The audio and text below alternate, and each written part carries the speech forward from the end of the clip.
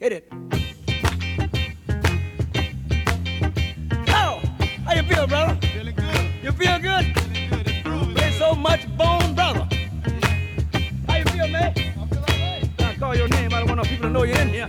How you feel, fella? Hey, jam. Sure getting down. Look at him. Ah. We're gonna have a funky good time. We're gonna have a funky good time. We're gonna have a funky good time. We're gonna have a funky good time. Let's take 'em up, Fred.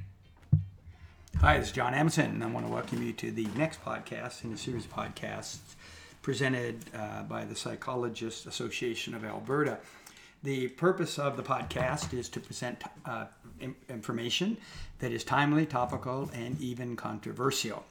That said, under the category of poor taste, I led in with a James Brown song called "Doing It to Death" because today we're going to talk about suicide, and I'm trying to find some way I could, get into that with a song that's sort of related, but I grabbed this one, and I apologize for the offense that would be associated with it. That said, we've got a couple of articles and a couple of topics out of those articles that are really interesting. As a preface to this, I want to make reference to a podcast I did a while back. In the late 90s, early turn of the century, the Psych Bulletin I consider a flagship. That is that when something is in when something is in the Psych Bulletin, we consider that to be money in the bank. In other words, it has a great deal of scrutiny, and only the articles that seem to be merited will ever get published in that. So I want to first build it up because what it showed in that turn of the century, late 90s, early turn of the century article was that we are no better than chance at predicting suicide. That is, we have certain parameters we use, certain things we look at, but has no better than chance in terms of being able to say who will execute and who won't. So I found some comfort in that, perversely, because I think if any of us get ourselves into a situation where someone says, why didn't you do something, why didn't you know, why didn't you see it coming, we can make reference to the best state of the art that we have has not been able to, as yet, predict those that will actually undertake suicide and those that won't. Nonetheless, the ongoing attention to this has increased in many, many ways the acuity we can bring to that task. So maybe, once again, the comfort that we have felt might be now done with. We might not be able to feel as comfortable with that article as we did before. The two articles I'm looking at, principally, one was in the BMJ, the British Medical Journal, and the other one was in a journal called Crisis. And each of them touch upon the prediction of suicide, the probability of suicide, looking at the factors that relate. The article in Crisis is proposing that we create a suicide crisis syndrome in the DSM and use a number of criteria. I think they have 15. We'll go into each of them, run through them in a minute, that would be part of a rule in, rule out for being subject to this syndrome. In other words, we can't call the person this name, that they are suffering from a suicide crisis syndrome, unless they satisfy certain A and B criterion. The other one, though, is of more interest, and it's an 11-item algorithm that was developed, and it's called the Ox Stats.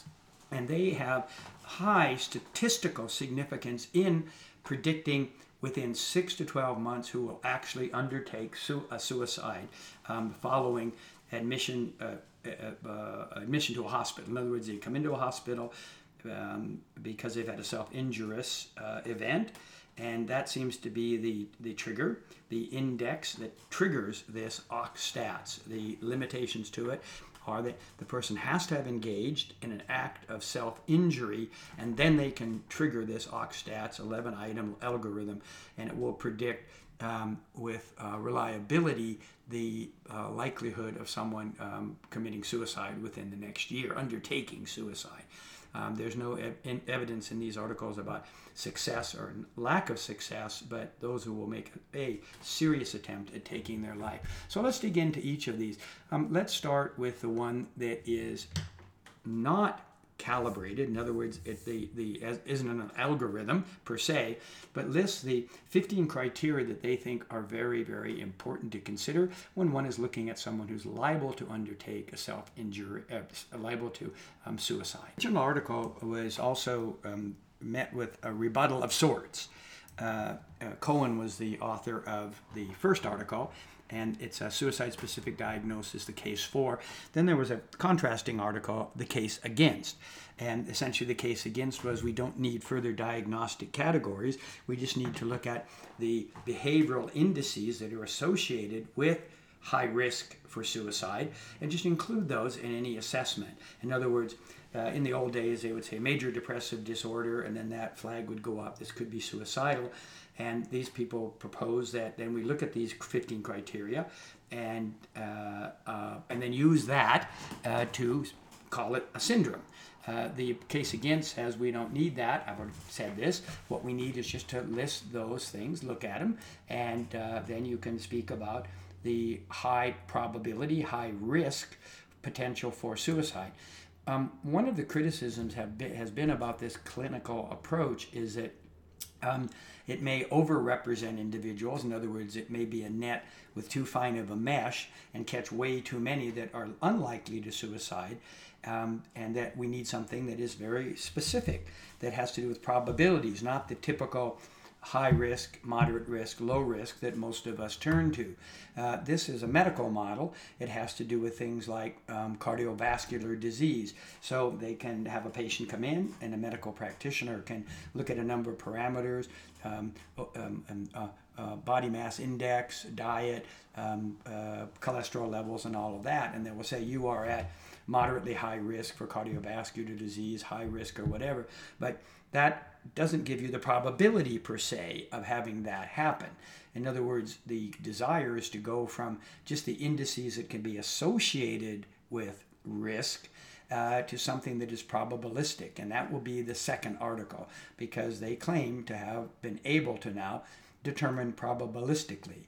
But let's look at the syndrome, the folks that are proposing a DSM diagnosis, and then the 15 criteria that they list. Because even if we don't use the second approach, the algorithm that gives probability, at least we'll be informed regarding those things that are associated with higher risk, low, moderate, or high risk for taking one's life. Try to read these slowly in case you want to actually write them down and have them before you as an ongoing source of contemplation.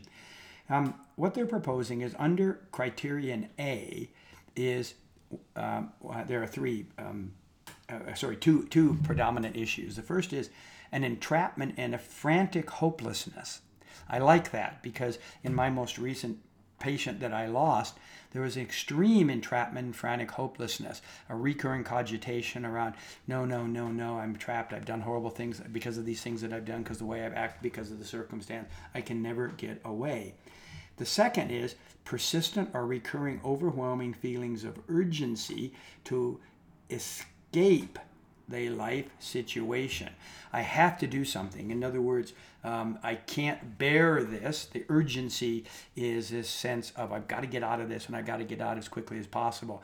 And then they go into the decompensation and spinning down.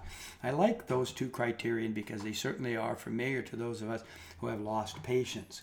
Then this symptom, this affective disturbance in general, has to be at least one symptom from each of the criterion B group. All right?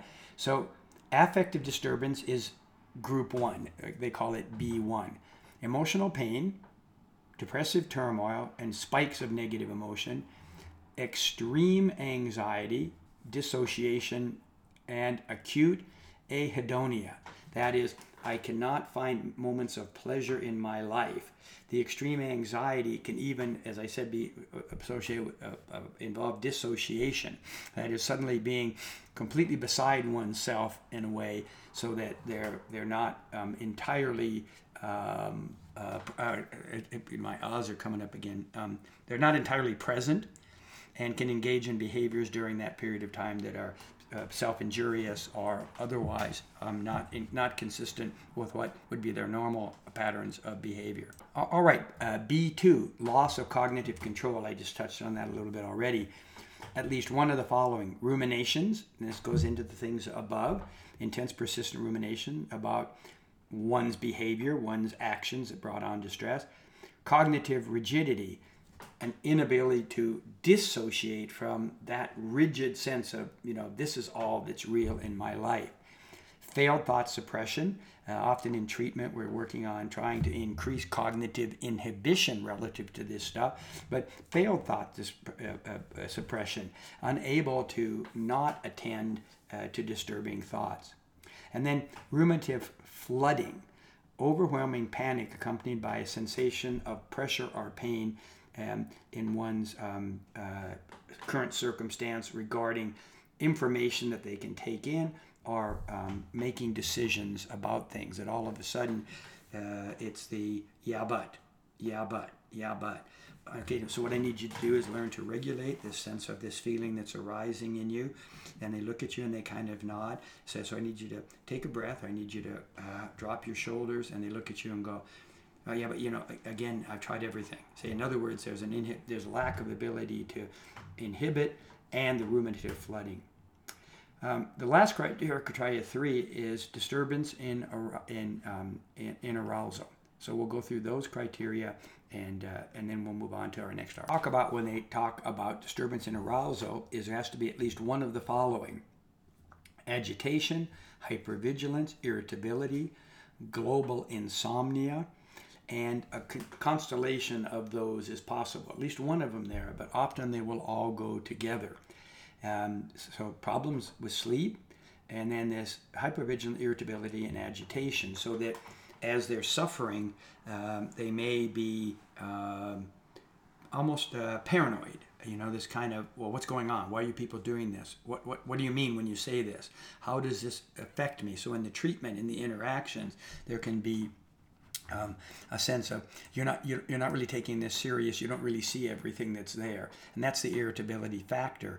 One of the criteria that I thought was really interesting when I was doing some background on this was the transference issue with the clinician. How irritated are we by the presentation of the patient? And you can see how as many of these things come together, we can be irritated. We can want to withdraw. We can be frustrated in our ability to affect the patient or have them respond to any of the treatment options and the treatment interventions and so on. So I thought that was a really secondarily interesting criteria.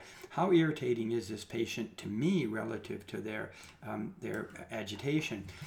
More than once, I've had families say to me after a patient has taken their life, well, there's a sense of relief. I had a family that came to see me after the schizophrenic son took his life, and the mother said, I can't tell anybody else this. Everybody's so sympathetic, so kind to us, but I'm relieved because of the constellation of symptoms that the patient continually inflicted upon them as a parent. I didn't represent this very well because as I was going through it here, I have a sheet that came out of the article, and there is a B4 criteria, and they say manifest by at least one of these: withdrawal from a reduction in the scope of physical activity, and evasive communication with others. So one or the other of those. So a person will withdraw from their normal social cohort, or they'll have evasive communication with others.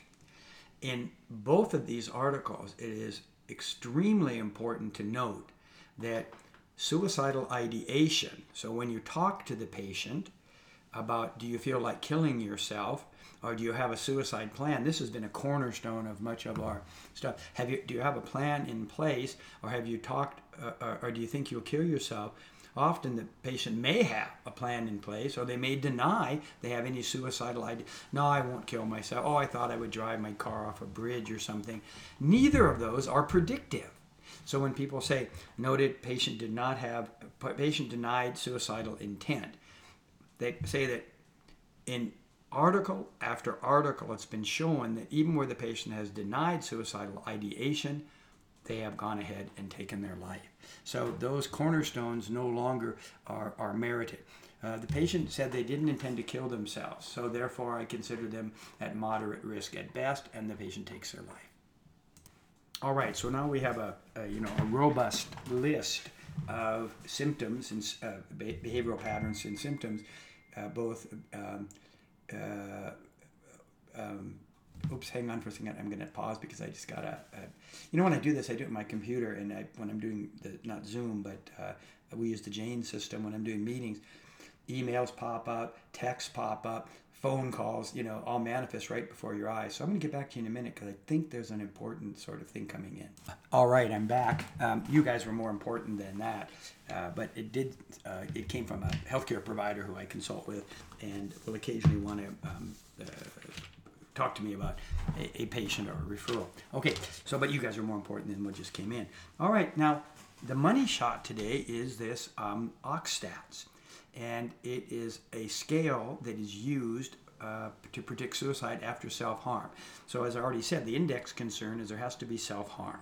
In other words, the patient has to have engaged in a behavior that would then make them eligible to go through this particular algorithm.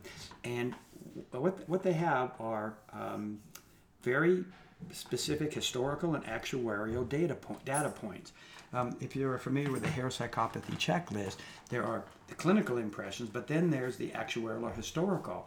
And if you're familiar with Marnie Rice and her prediction of recidivism in sex offenders, dangerousness, she uses purely actuarial stuff. You never have to meet the patient. You don't have to know anything about them other than answer this series of questions, and with some high degree of accuracy. We'll get into that with this one in a minute. You can predict recidivism among sex offenders, acts of violence, and with this you can predict within 6 to 12 months who's more likely to try to end their life.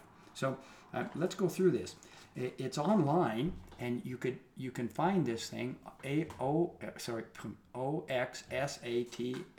OxStats, and you can put your patient in it. The recent patient I lost, or the most recent, I shouldn't keep talking like this is a regular thing for me. The person that most recently, I put their stuff in it, and bam, up it came, and it was at elevated. The term used was elevated risk. So the probability of risk was very high. So let's go through it. Okay, the first two are age and sex. So you would enter that into the system, and then it says current or lifetime drug or alcohol disorder, including acute intoxication. And then the second is current or lifetime drug use disorder. These are, of course, related to impulse self-management. The next one is any psychotropic medication in the past 3 months. In other words, have they been put on medication to try to treat whatever disorder would be their presenting complaint? And then has there been any overdoses related to psychotropic medication? Another criteria that was really interesting, hanging, strangulation, or suffocation. In other words, in their self-harm, did they engage in those sorts of behaviors? And that rates then accordingly in the algorithm as they're looking at this sense of risk. Any lifetime history of self-harm prior to the index present concern. So in other words, if the person has cut themselves, have they cut themselves in the past? If they've tried to choke themselves, have they done this in the past? So looking at any previous or lifetime history. Then, has the self-harm taken place in the 12 months prior to the index concern? So in other words, is there a 12-month proximity to the most recent one? Was there an overnight admission? In other words, they were worried enough that the person would have spent time in the hospital. Any other psychiatric disorder, except substance use disorders, in the past 12 months. So rule out substance abuse. Have there been other diagnoses regarding the person in the past 12 months? Then they say, probability of suicide within 6 months, a percent. And they do this, a weird percentage thing, and it may be a European sort of scale, and they look at less than 1 or higher than 1, and then they say, out of just these things that we've talked about, the 11, what is the chance? And it says the probability of suicide in this was very elevated. Probability, the person I entered, probability of self-harm was also very elevated. So the probability factor, not simply kind of saying, low, moderate, or high as we use in diagnosis with the other criteria. With this, they're saying, oh yeah, it's very elevated. The baseline suicide risk is within 6 months is if you get a 0.7%.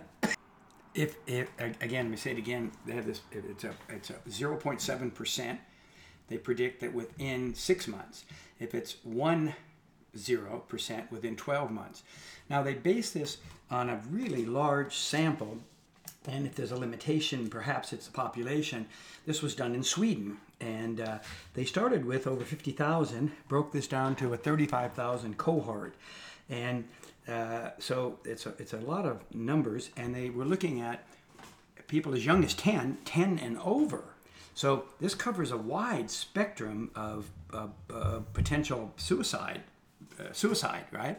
And that's probably in its favor, as opposed to simply women or men 25 to 50 are typical. The university student syndrome, where so much research is conducted on university students, which may not then generalize into other populations. So it's pretty large. Also, I was laughing about it because the Scandinavian countries have been notorious for having a higher suicide rate attributed to the northern northern climate. And so we got to look at Canada, I guess, in that regard. I'll look this up afterwards to find out if suicide rates go up in northern latitudes, and if Canada is included in that. But nonetheless, they use Scandinavians. And what they found was, with this algorithm, with these 11 questions, and then this, what I just showed here, where it said, see, the probability of self-harm within 12 months for the patient I used, and this was a 3. So all of a sudden, if it's 0.7, that's within 6 months, and if it's 1, it's within 12 months. Well, these were 2s and 3%, right? So this was very, very high. So this would have predicted for this patient really, really well the probability he would take his life, and he did. So that said, they look at a success rate of about 70%. That means that 70% means that 7 times out of 10, they are right in using this algorithm. So there is an error rate, of that 30%. So you're going to be wrong 30%. But anything that has this big of a grasp on a population predictably is really, really valuable. So there it is, the latest stuff sort of on suicide. And I think this is useful to us, because once again, we have comfort, and then we're not very good at predicting this, but if we want to demonstrate that we do it a little bit better, we now have 15 parts, 15 criteria that would be part of a syndrome, if the syndrome is accepted.